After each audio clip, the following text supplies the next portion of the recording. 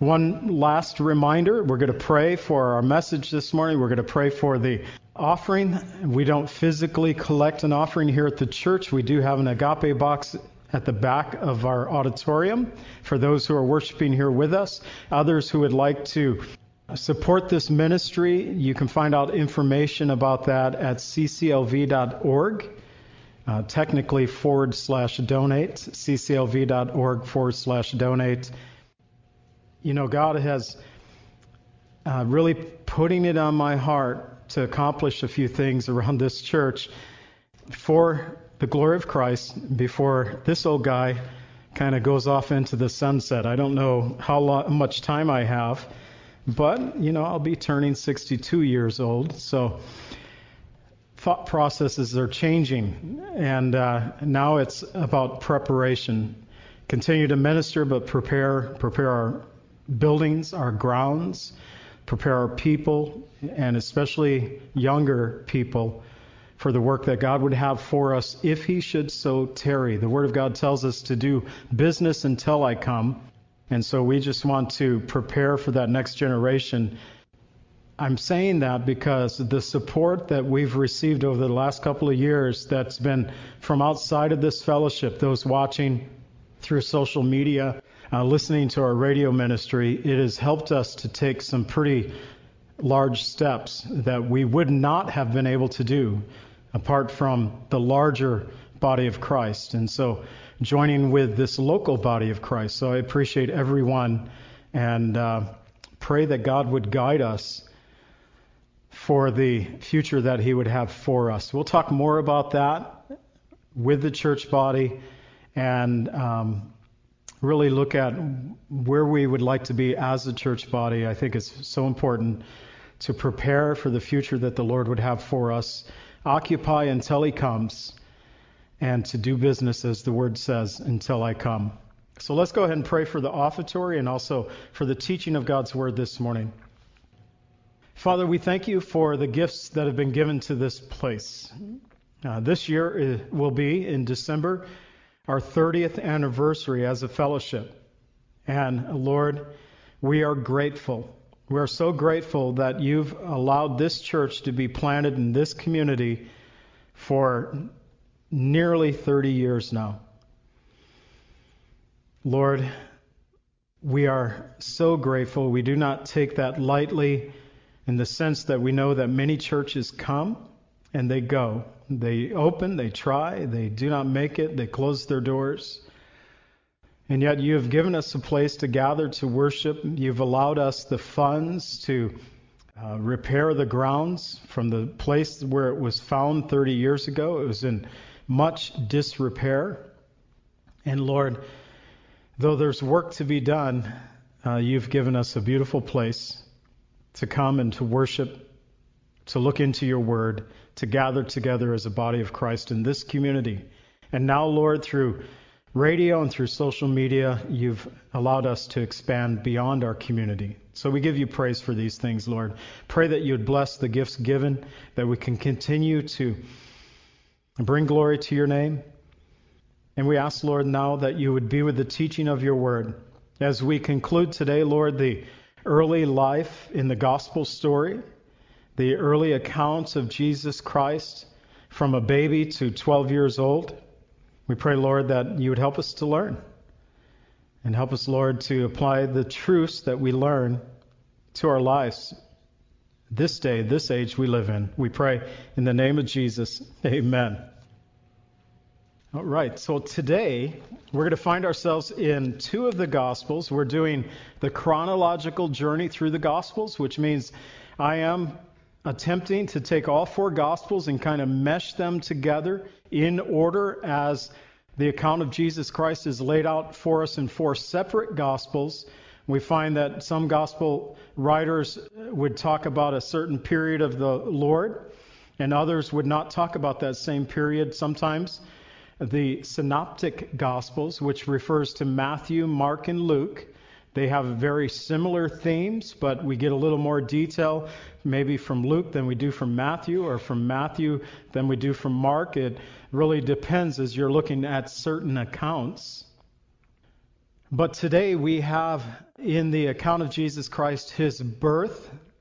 We've looked at that already. Now we're going to have the visit of the wise men and take Jesus all the way to his 12th year, as Luke tells us about an event that took place when he was 12 years old at the temple of God. And so this will finish out the birth to early childhood of Jesus Christ. The next time we meet Jesus, he's going to be probably right around, the Bible doesn't give us an age, but priestly ministries began at 30 years old, and it is believed that at 30 years old, both John the Baptist and Jesus Christ began their ministry to the people there in Israel.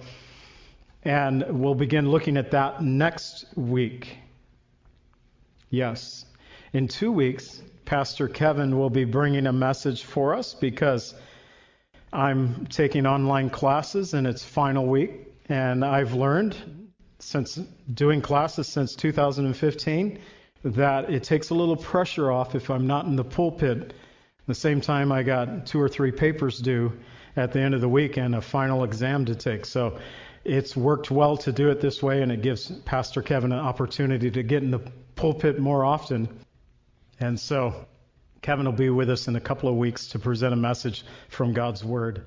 Today we're going to be looking at, as I said, we got Jesus there still in Bethlehem, the visit of the wise men, and it was after Jesus' presentation at the temple. Luke has Joseph and Mary returning with baby Jesus to the region of the Galilee, to the city of Nazareth. But by combining the Gospels together, by looking at both the Gospel of Matthew and the Gospel of Luke, we learn that before they returned to Nazareth, that the wise men would come to visit. There would be a flight to Egypt, and we'll be introduced to wicked King Herod.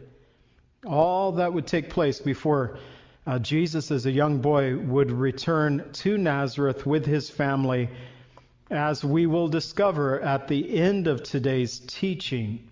And so if we look at just one gospel without combining the other gospels together, we get kind of an unclear timeline of these events. I'm going to try to clear it up for us a bit here today as we look at a message that I entitled, a very Christmas time message title, The Wise Still Seek Him. And we're going to see we have come to worship the King, Matthew 2 verses 1 through 8. The baby king, Matthew 2 verses 9 through 12. A king's flight and a king's jealous rage, Matthew 2 verses 13 through 18. The king comes to Nazareth. We'll look at Matthew 2 verses 19 through 22, and also Luke 2 verses 39 through 40. And Jesus' childhood visit at the temple, it's found in Luke 2, 41 through 52. And yes, that is a lot of scripture, I understand. And I want to get the childhood of Jesus Christ kind of finished, not break it. And then we'll get into the baptism of John the Baptist, the ministry of John the Baptist, Jesus' baptism next week. Largely probably looking at the Gospel of John, but maybe getting into a couple of other Gospels as well.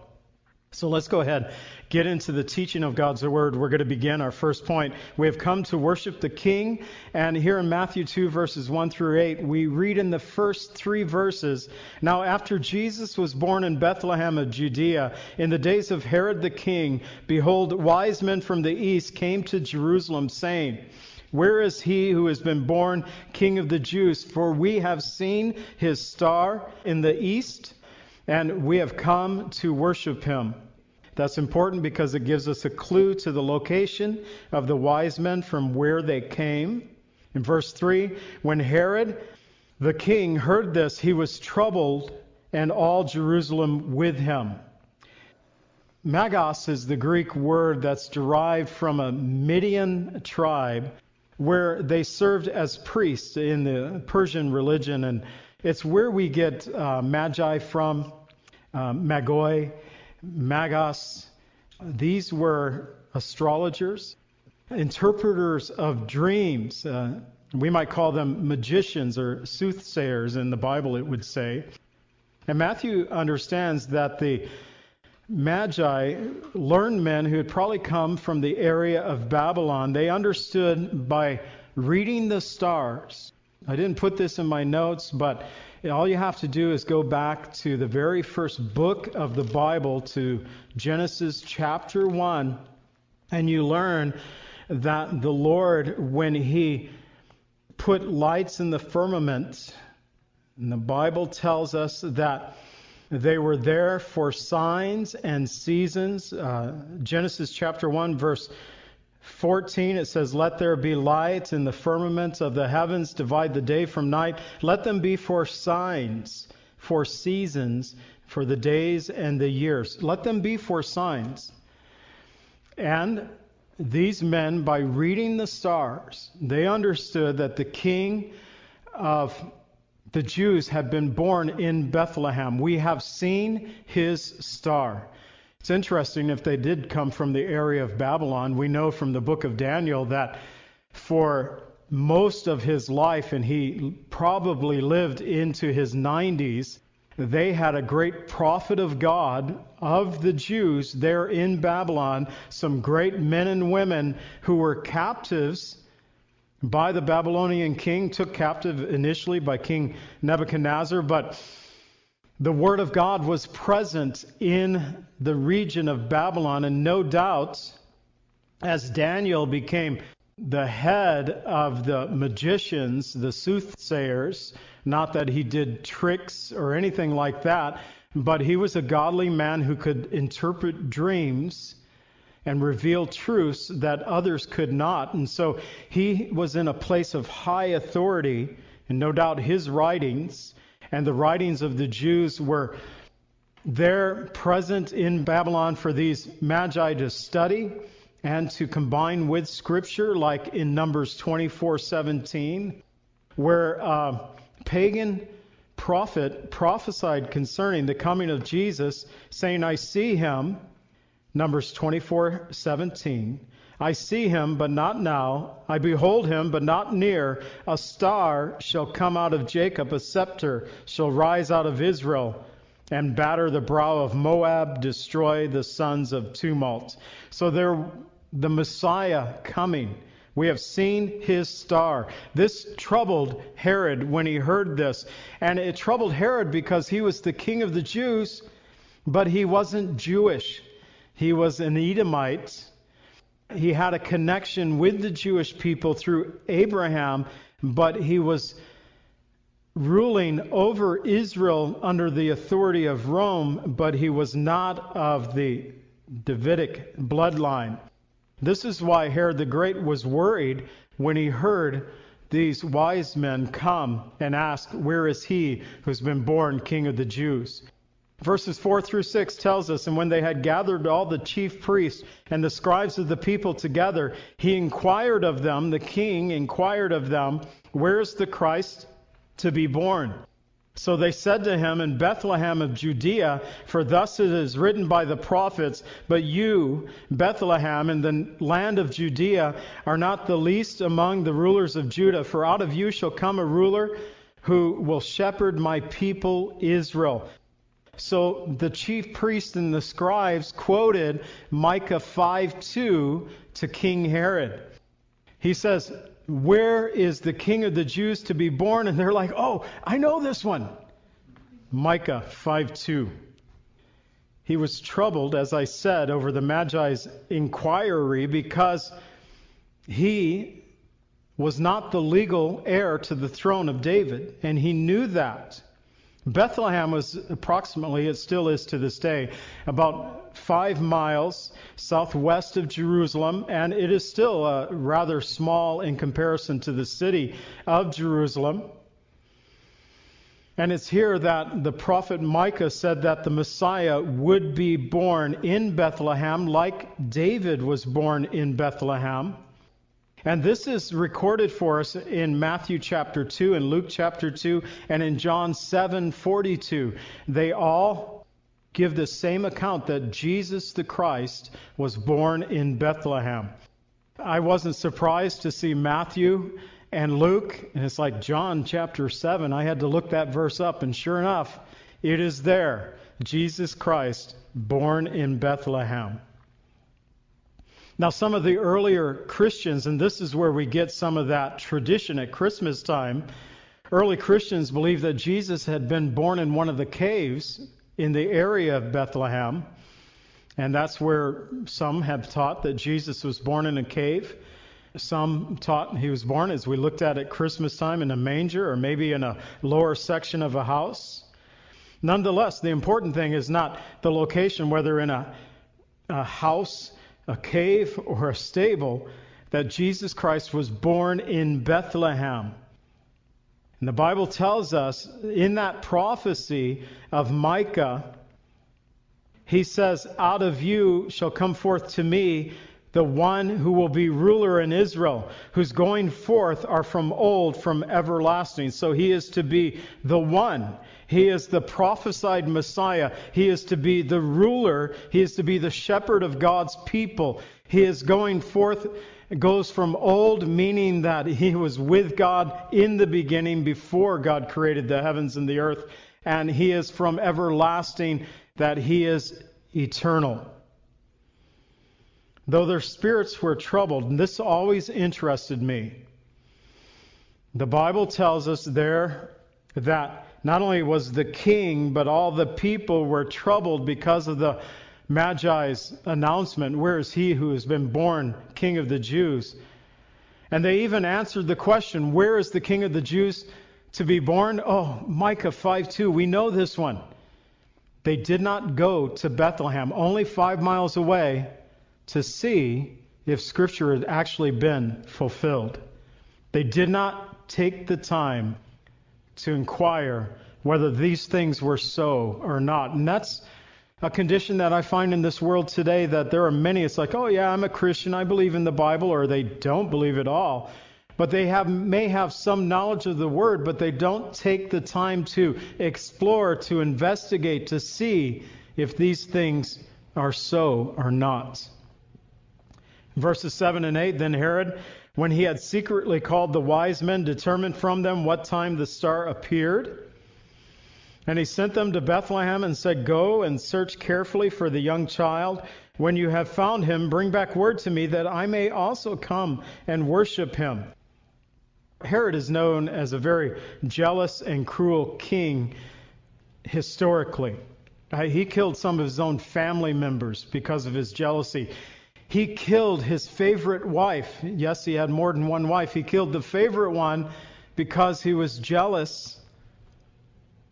It was said that it was safer to be a pig in Herod's household than it was to be one of his own family members. He was a man, according to history, that was fond of splendor. He lavished himself with great sums of wealth. He rebuilt some of the major cities there in Israel, such as the temple, the city of Caesarea, the city of Samaria. And he began the work in the temple in 20 BC, and it was not completed until about 50 AD. And he reigned over Jerusalem as king, King Herod the Great, for 37 years. And it is believed that he died in 4 BC. And so it gives us a timing of the birth of Christ, that he actually, tradition teaches that he died the year of the birth of Christ. Considering the king's jealous cruelties, it should not surprise us that he would want to kill the Christ child. He did not want to come and worship Jesus. He wanted, as we will see, for the Messiah to be put to death.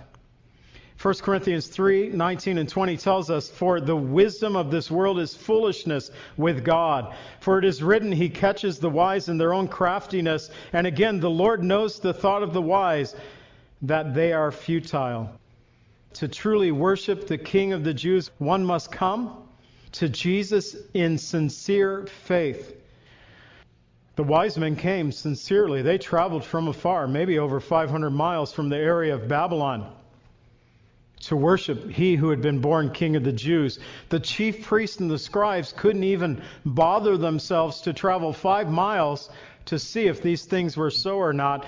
And the king, the Edomite king who ruled over Israel, King Herod the Great, was plotting to see that child put to death.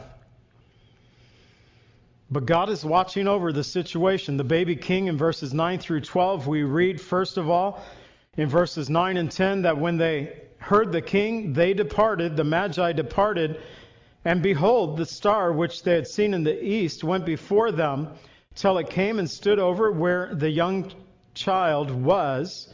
They saw the star, they rejoiced with exceedingly great joy. So there was some kind of supernatural work. It was a star that they understood that the Messiah had been birthed. They had seen the star probably in the area of Babylon, traveled some 500 miles. But it appears that the star turned off for a little bit. They had to go to Jerusalem to the king. Their position as a magi, they came no doubt with gifts to the king, so he received them. But they did not know where the Christ child was to be born. But once they came out of the audience of King Herod the Great, the star which they had seen in the east guided them again and stood over the house. I don't know how it stood over a house. The scripture tells us that it did so. And we find that the king, and we'll get to this as we go through it, that he determined what time the star appeared. And it gives us that mass execution of all the male children who are 2 years old and under. It tells us that they didn't go to a stable, they didn't go to a cave, they didn't go to a barn, they came to the house where the young child was. There's actually a change in terminology in the Greek. He's no longer a baby but a young child. He's a toddler.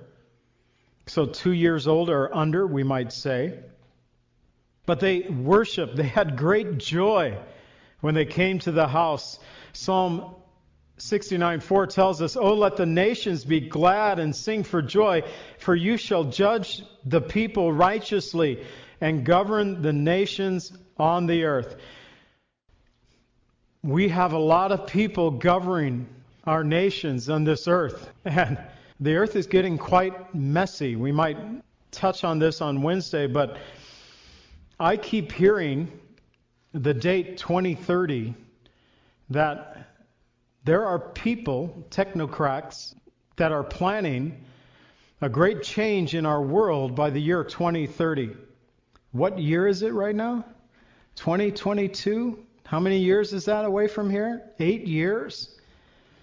And I think we are seeing some of these things be played out. We also see on the other side that regular people are beginning to say, we don't like what's happening right now, and we're going to stand up and protest. And I'm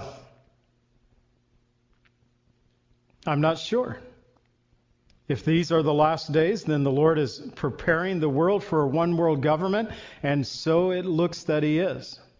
The technology is certainly there. But the nations, and my whole point in this, when Christ comes to rule over this earth, we will sing out and be glad with joy because the Lord Jesus will judge the people righteously. He will govern the nations on the earth. We may have people trying to govern the nations on the earth today, but they are lacking the true justice and the righteousness that Christ will bring. Verse 11 tells us when they had come to the house, they saw the young child with Mary, his mother, fell down and worshipped him. And when they had opened their treasures, they presented him gifts of gold, frankincense, and myrrh. So we have the Christmas time carol, We Three Kings, also known as We Three Kings of Orient Are, or The Quest of the Magi. It was written in 1857 by a pastor. His name was John Henry Hopkins Jr. He wrote it for a Christmas pageant in New York of that year, and he actually planned it out that the first and last verses were sung together, but verses 2, 3, and 4 were sung by three men who sang solo. They represented each of the three gifts. And so, perhaps the three gifts, the three wise men, the Bible does not say How many magi? It gives no number of the men or those who traveled with them. It only tells of the gifts that they bore. We even have names traditionally given for the three wise men: Melchior, Casper, and Balthazar. All traditions given to us. But the Bible does tell us this great hymn that we've turned into a worship song today from Psalm 95 verses 6 and 7 says, "O come, let us worship and bow down. Let us kneel before the Lord our Maker, for He is our God, and we are the people of His pasture, the sheep of His hand. Let us come and worship." And they came to worship. They presented gifts of gold and frankincense and myrrh. And then afterwards they were warned in a dream, being divinely, verse 12, warned in a dream that they should not return to Herod. Herod had something else on his mind, not to come and worship Jesus, as we shall see. They departed, the wise men departed to their own country another way. And so they had worshiped Jesus. They had given and presented their gifts. They returned to their homes without telling Herod of what they had seen or where the Christ child was located. I've heard it said that the gold was given because Jesus was born a king, the frankincense because of his beautiful fragrance of his life, and the myrrh because he was born to die for our sins. And to this day, the wise still seek to worship He who is born King of the Jews. The question is, are we part of the wise who come and worship Jesus? Do you know Jesus as your Savior? I hope that you do. In this third point, we see a king's flight and a king's jealous rage. Two different kings being spoken about here in Matthew 2, verses 13 through 18. And our first point, the king's flight, verses 13 through 15, we read Matthew chapter 2, beginning in verse 13. "Now, when they had departed, behold, an angel of the Lord appeared to Joseph in a dream." You should have this down by now. We just got out of Christmas, and here it is in February. We're not far away. But every time we read about Joseph being guided in Scripture, it tells us that it was done so at night when he was sleeping in a dream. An angel of the Lord would come and speak with him. So pay attention when you're dreaming at night. It could be that the Lord might want to speak to you. It could be that you had just some bad pizza and got some heartburn and it's causing you to dream some strange things. But pay attention. Have wisdom. It was in a dream, saying, "Arise, take the young child and his mother, flee to Egypt. Stay there until I bring word to you, for Herod will seek the young child to destroy him." When he arose, he took the young child, his mother, by night, departed for Egypt, and was there until the death of Herod, that it might be fulfilled which was spoken by the Lord by the prophet, saying, "Out of Egypt I have called my son." Once again, we have a word from an angel and the word of God combining the fulfillment of these things that was spoken by the prophet. "Out of Egypt I have called my son." And so being warned of the intentions of Herod the Great and knowing the cruelties of this king, Joseph, being directed by the angel, did what was commanded of him. He was being guided by the Spirit of God at this time, guided by angels. And know this, in Acts 2:17, quoting from Joel 2:28, that as believers in Jesus Christ today, He has given us His Holy Spirit to guide us in this life, as Scripture states, Acts 2:17, merely quoting Joel 2:28. "It shall come to pass in the last days, says God, that I will pour out my Spirit upon all flesh. Your sons and daughters will prophesy. Your young men will see visions, and your old men shall dream dreams." Old guys, we're the dreamers of dreams, we might say. So pay attention. The Lord may want to speak to us at night. He might show us a vision during the day. He might cause us to speak a word of prophecy. It's like, I don't know where that came from. But God can do that to this day. So there in Egypt, Alexander the Great conquered Egypt in 331 BC. And he took one of the port towns of Egypt and he renamed it and built it up as Alexandria. And in that city, he made it a safe zone for the Jewish people. So we're not quite sure where Joseph took Mary and baby Jesus at that time when they fled to Egypt, but we do know historically that there was a safe place in Alexandria that by the time Philo, a Jewish historian that wrote about the times that he lived in, the times of history past, in AD 40 he recorded that there was 1 million Jews living in Alexandria at that time. And so this would relate around the time of Christ.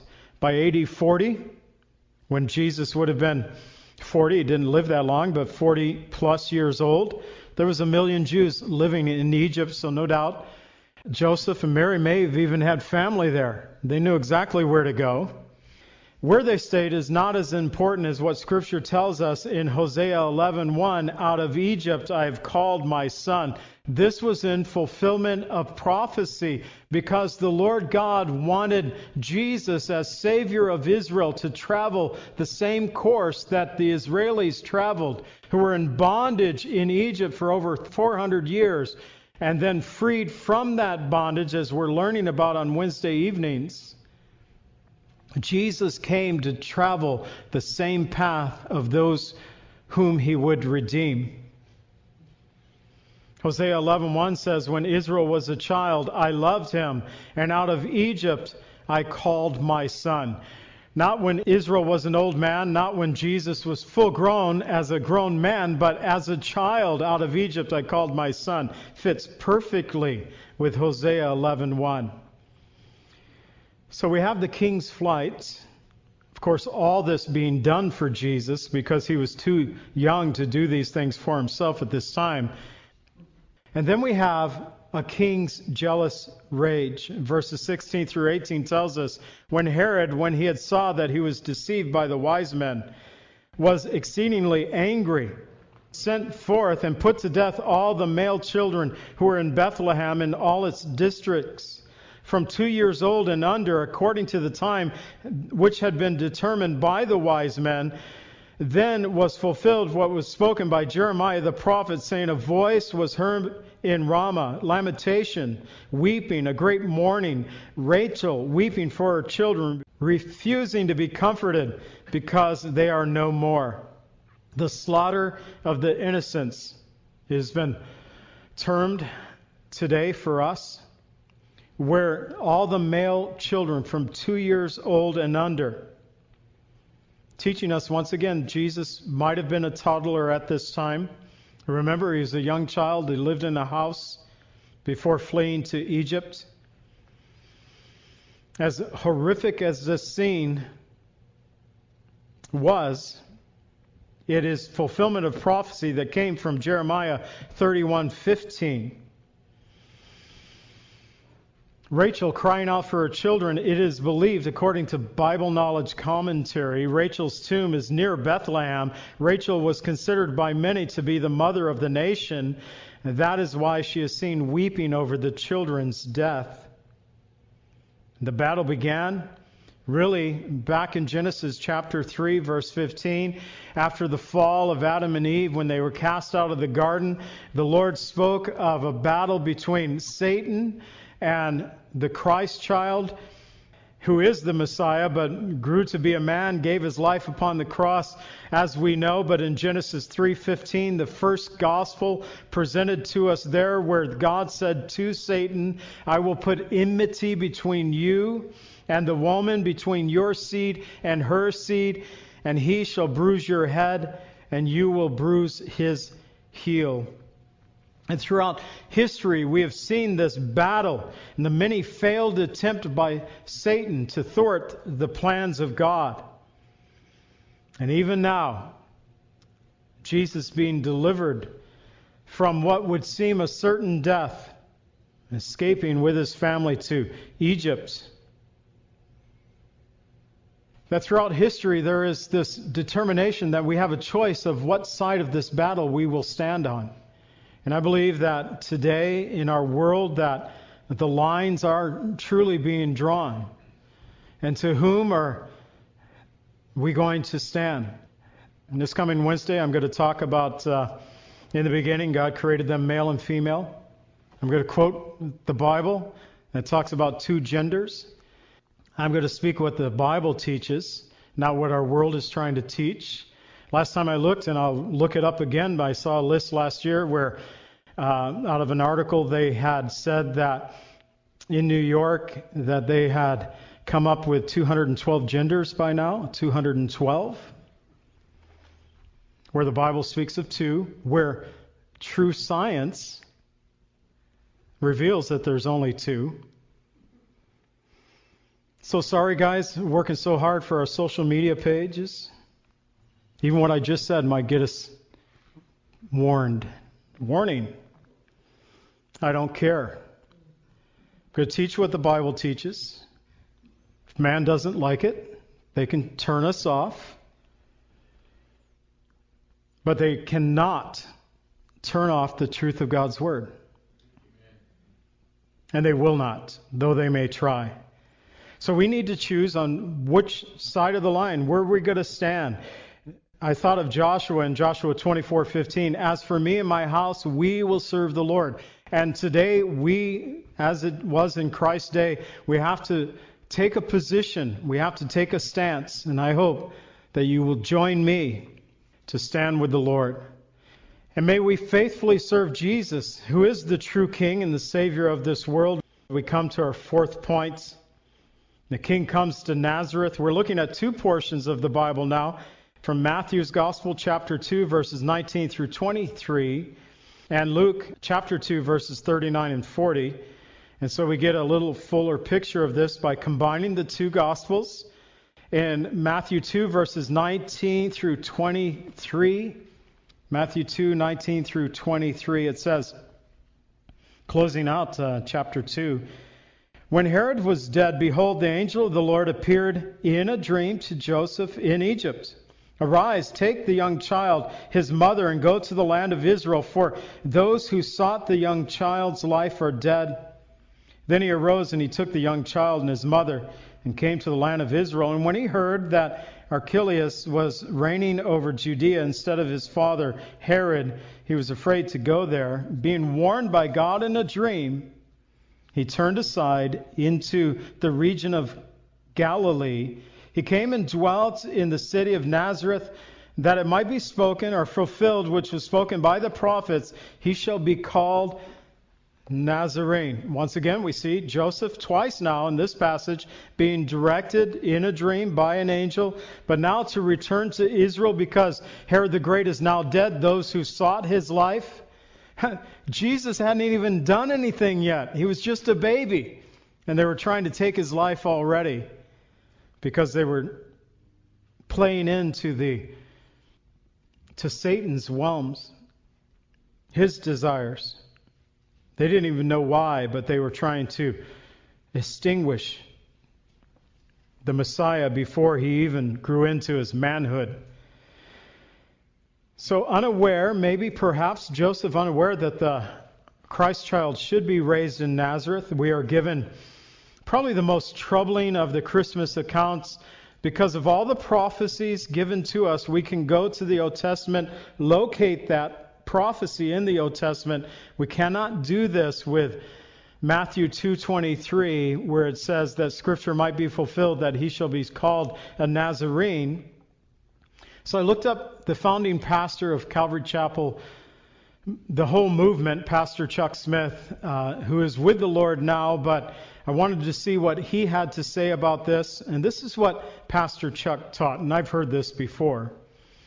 You have to go back to the Hebrew, so the Hebrew language.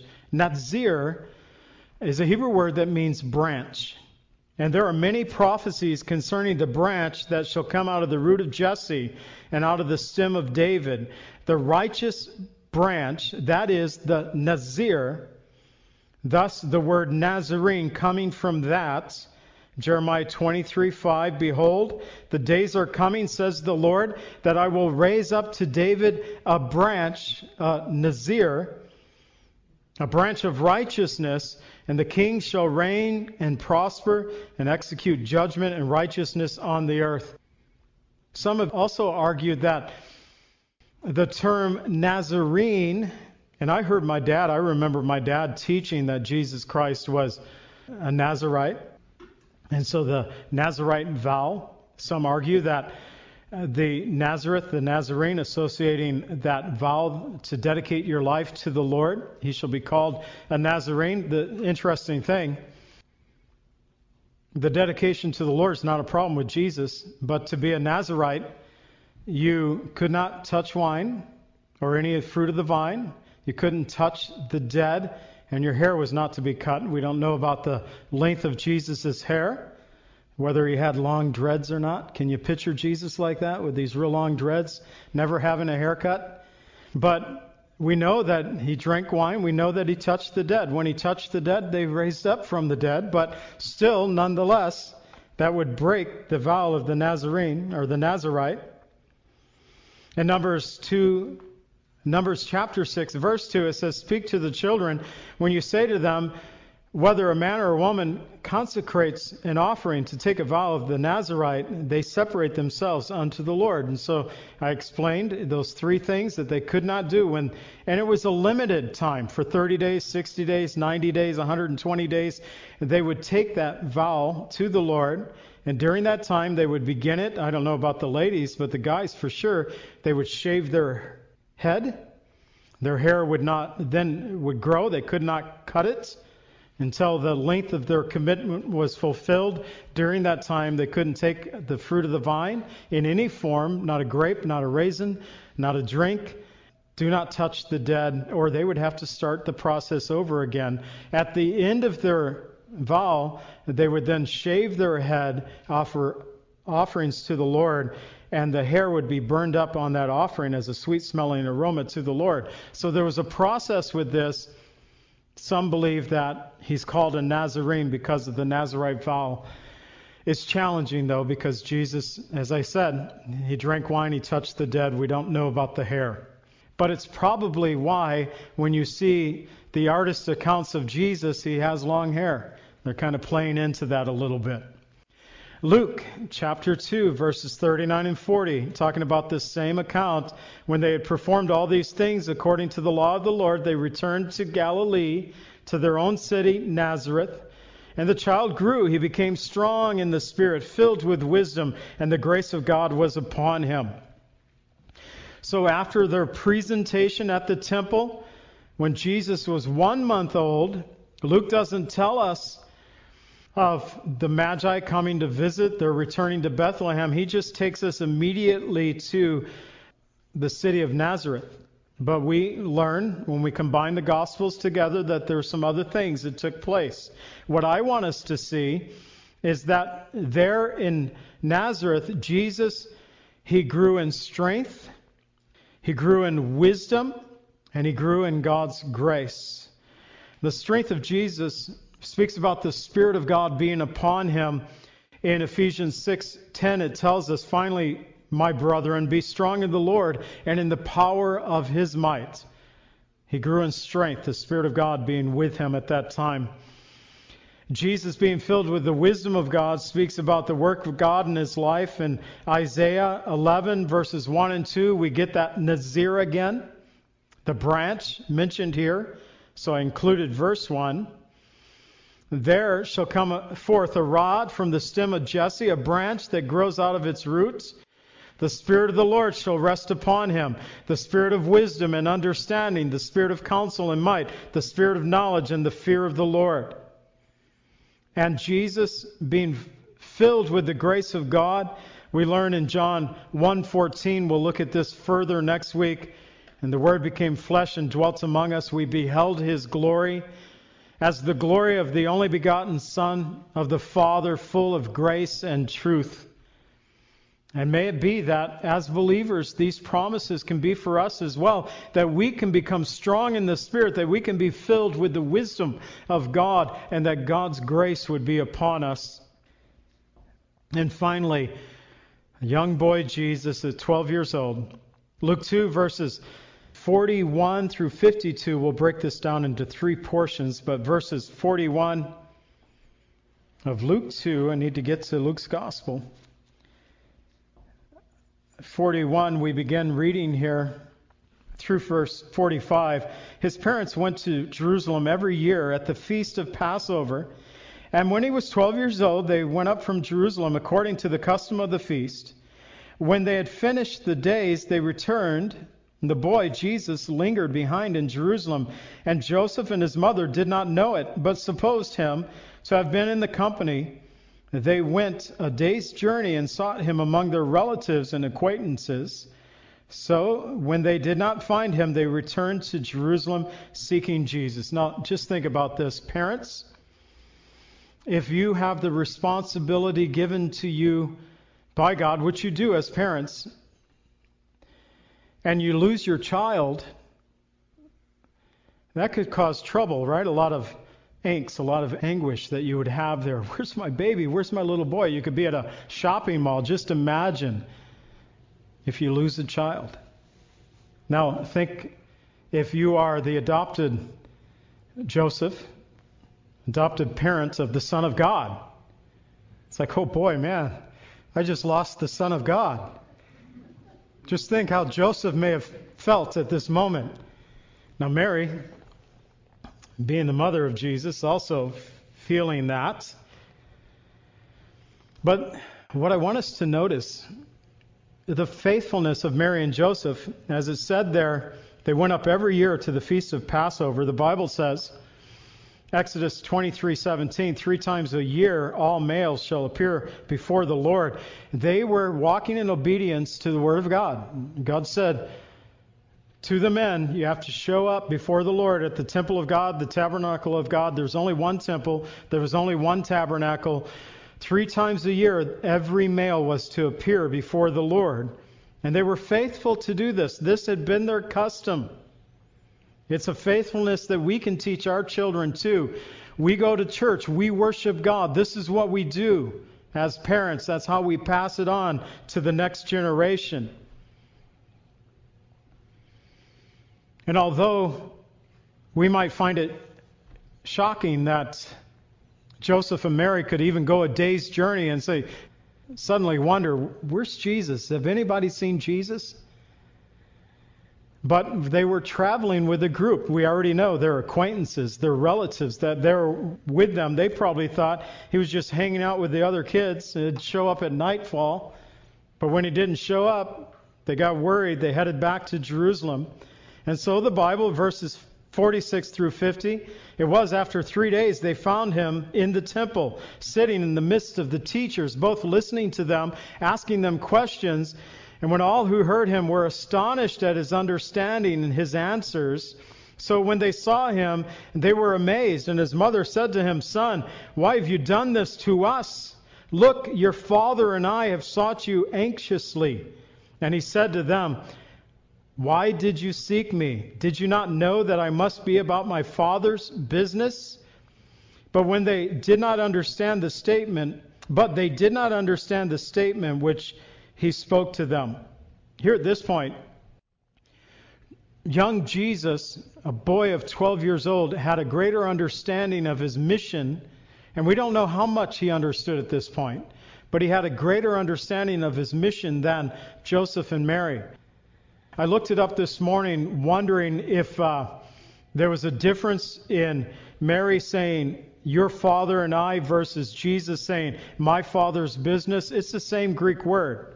It's the same Greek word as far as father is concerned, but they're talking about two different people, we might say. Joseph being his adopted stepfather, and God being the Father of Jesus Christ. So they found him. He was not engaged in any miracles or healing. There are some traditions that have grown up about Jesus as a little boy turning clay birds into live birds and such, and ridiculous stuff that's not found in Scripture. In fact, John chapter 2 tells us that his first miracle was turning water into wine. So if you read about any other miracles happening before John chapter 2, just know that it's not true. It doesn't come from the Word of God. Don't listen to it. They were astonished. Everybody was astonished of his understanding and the questions that he asked. Should not be surprising because Psalm 119, verses 99 through 104 tells us, I have more understanding than all my teachers, for your testimonies are my meditation. I understand more than the ancients because I keep your precepts. I restrain my feet from every evil way, that I may keep your word. I have not departed from your judgments, for you yourself have taught me. How sweet are your words to my taste, sweeter than honey to my mouth. Through your precepts I get understanding. Therefore I hate every false way. So we don't know how much Jesus knew at this point. He was a young boy at 12 years old. He had knowledge. He knew that I had to be about my Father's business. But we will read next week, maybe, in John 1:34, that when the Holy Spirit came upon Jesus, the Holy Spirit remained upon Jesus. And so we don't read that yet. So there is knowledge, but the Spirit is not remaining on Jesus at this point, not until he begins his ministry. But he knew enough to be about his Father's business. We should know enough as well to walk in the ways of God on this earth.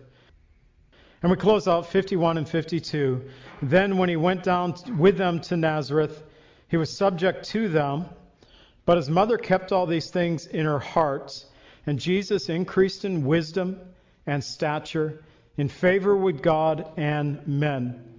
First of all, this is the second time that Luke tells us that Mary took these things. She, in Luke 2:19, pondered them in her heart. Luke 2:51, she kept them in her heart. These events that took place in Jesus' childhood.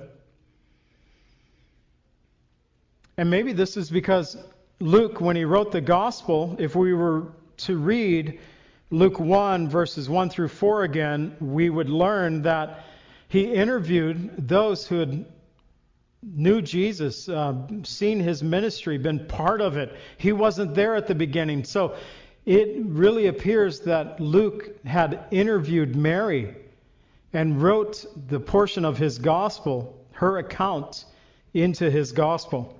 So she pondered these things in her heart. She kept them in her heart. For Jesus, for the next 18 years, he would increase in wisdom, stature, and favor with God and man.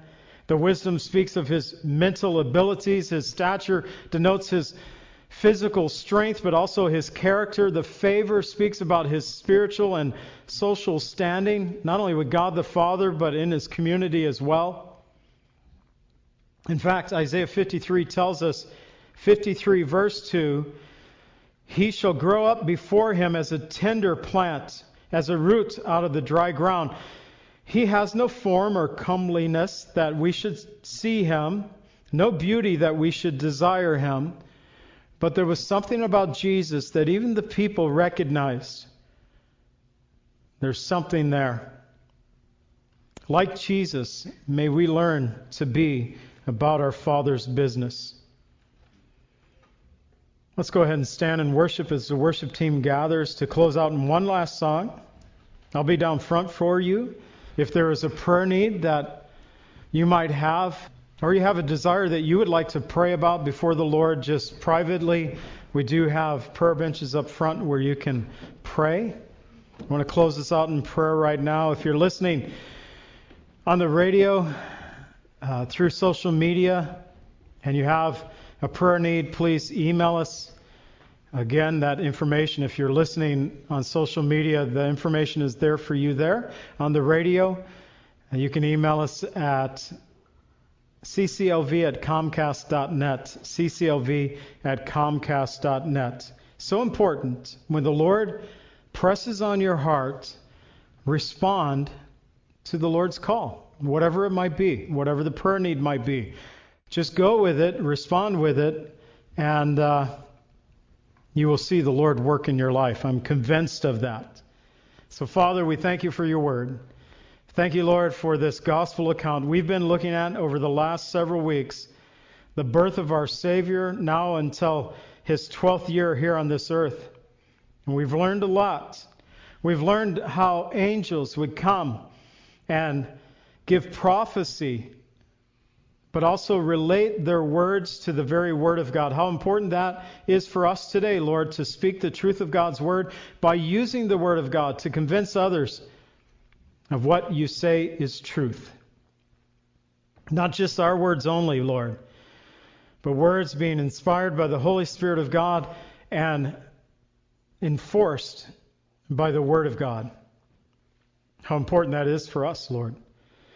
In our own lives, Lord, when we answer the call that you place upon our hearts, Lord, to find that balance, to hear from you, maybe through your Spirit, maybe through a dream, a vision, through another person, but to look into your Word to find confirmation from other people, but to know, Lord, that we're walking down the path that you'd have for us as individuals and as a church. So I pray, Lord, for those who know you as Savior, I pray, Lord, that we would continue to look to you for our strength, for our hope, that we would grow in wisdom and stature and honor in front of those around us. Lord, for those who don't know you, may they come to know you this day, even this day, we pray. In the name of Jesus, amen. Let's go ahead and worship. Again, I'll be down front for those who have a prayer need.